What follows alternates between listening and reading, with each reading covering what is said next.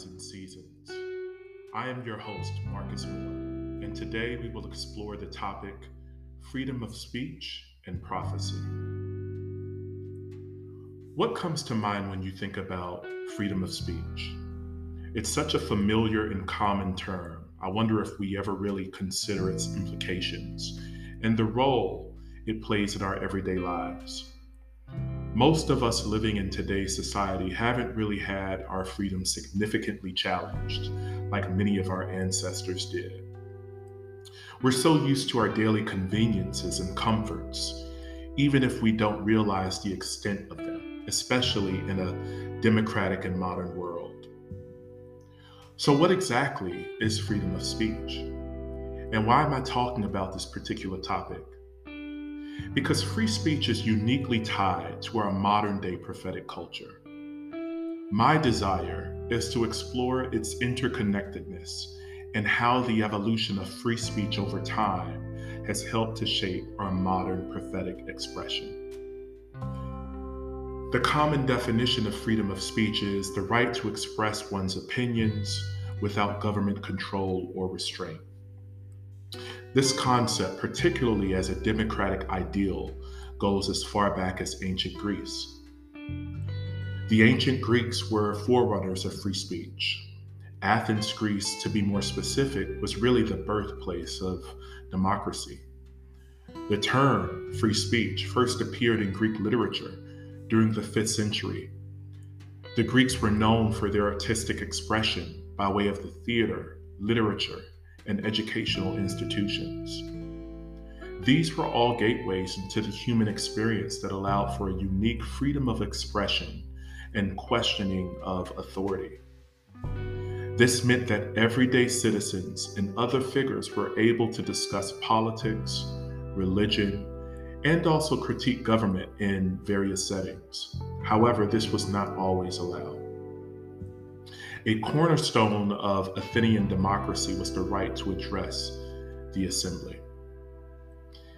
In his play, The Phoenician Women, Euripides declares that this is slavery, not to speak one's thought. One of the greatest philosophers, Socrates, whom many in the popular church demonizes, said, "I know that my plainness of speech makes them hate me. And what is their hatred but a proof that I am speaking the truth?"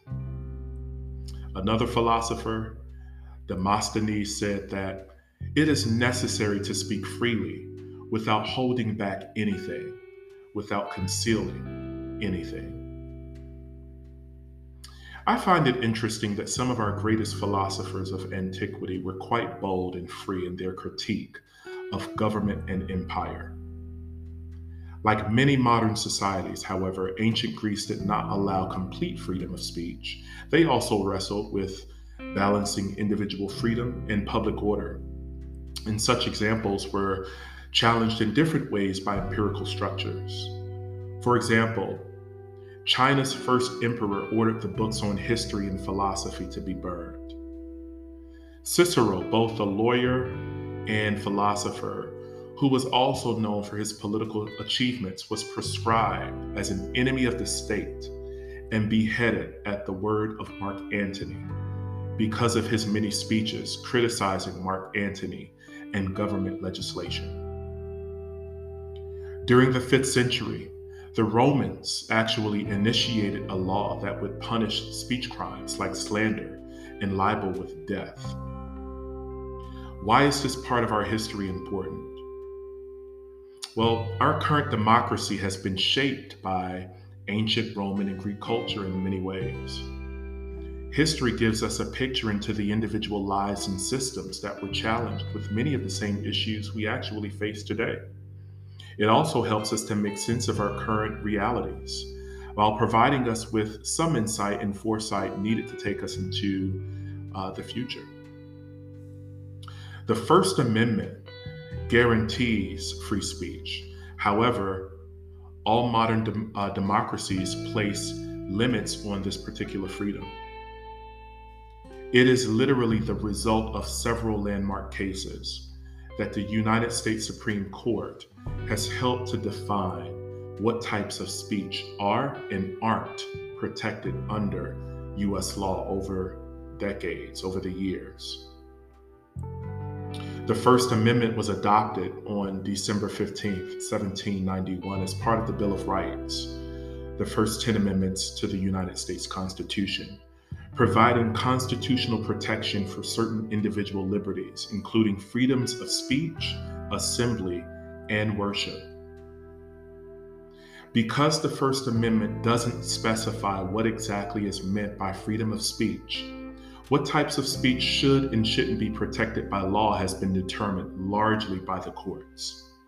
Such protections include all forms of communication, from speeches to art and other media, including symbolic speech, which is an action that expresses an idea like Bible burning or flag burning.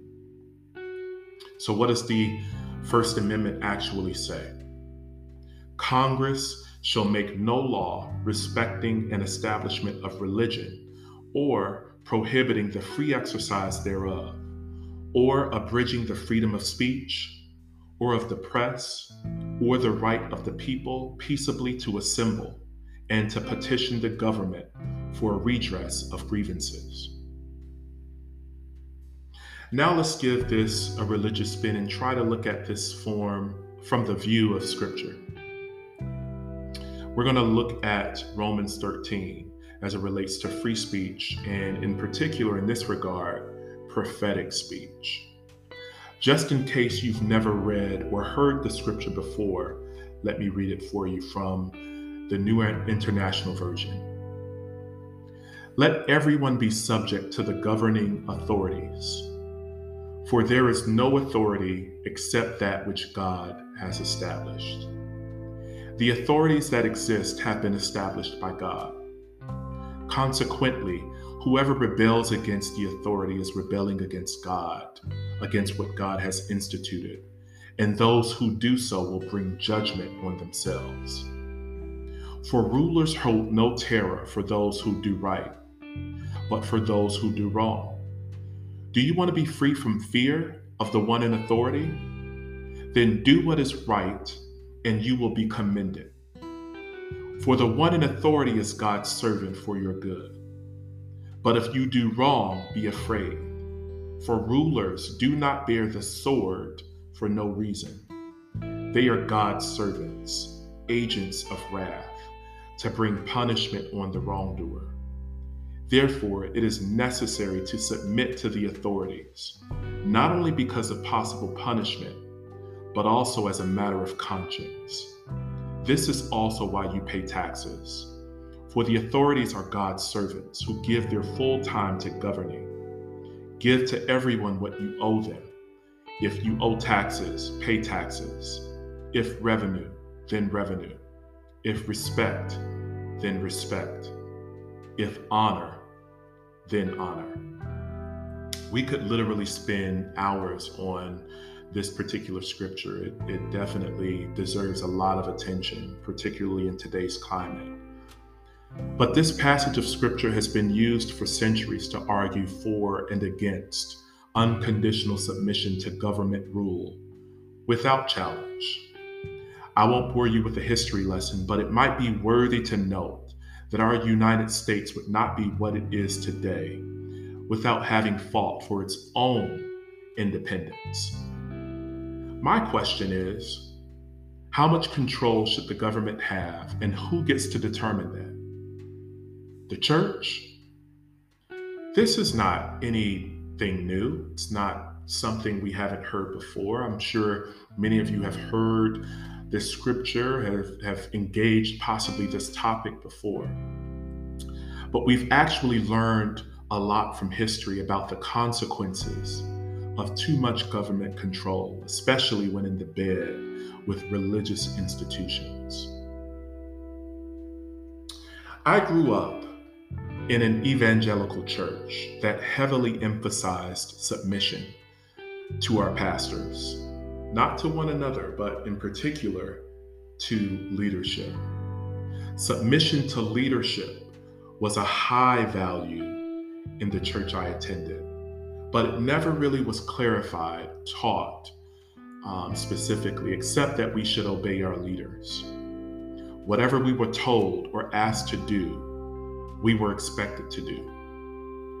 Some examples of this type of submission that I mentioned include cleaning the toilets, giving certain amounts of money in the offering, or double tithing, possibly sacrificing sleep or time with family to take care of the needs of the pastors.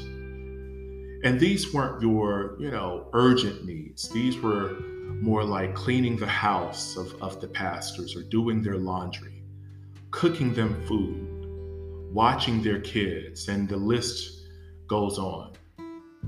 My dad would work literally a 12-hour shift and then be expected to work at the behest of the pastor. And he did it. I had posted something on Facebook about a year ago regarding my mom, who currently has advanced stage dementia, and the loss of my dad, who passed away about a year and a half ago. I was sharing how frustrating it was to watch the decline in my parents' health and receive literally little to no support from a church that my parents served for years. I find it difficult to understand how someone can give so much of their time, energy, and money into an institution or a local assembly that does very little in return when community support is needed the most. I was confronted by a pastor on Facebook after having posted that, who suggested that I could not fathom the weight of responsibility of what it means to be a pastor unless I was one. And, I thought his response to my post was both insensitive and also really telling of the current evangelical culture and climate. You see, in my opinion, he was trying to limit my freedom of speech and use his position to do so. There is a responsibility that I believe we each have in our respective roles. And when they aren't fulfilled, people have the right to speak truth to power. Let's consider the Fugitive Slave Act, passed in 1950. This law gave permission to state officials and good citizens to return people who had escaped slavery to bondage. And the populace did so in defense of a slave system because of their understanding of divine law and order. It was considered an act against the Almighty, and many used Romans 13 to declare damnation and judgment on anyone who railed against the system. In today's world, we are still faced with similar challenges of expression. Right now, there are conversations happening in high levels of government regarding safeguards and protections for managing traffic taking place via social media sites. Even more dangerous is how some religious institutions use prophecy to promote their political agendas and spew out judgments against anyone who disagrees with them or has an opposing view. Unfortunately, many of these same people who claim to be prophets are unlearned and haven't had one class at an accredited university to provide them with any ounce of scholarship. So I ask you, what does it mean to speak truth to power in today's world?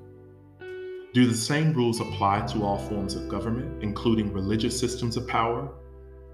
Who determines what is right or wrong within a matrix of many large and local systems of government? And how do we challenge those systems? How do we decipher true prophetic speech from all the other noise? What standards should govern prophetic speech in this information age?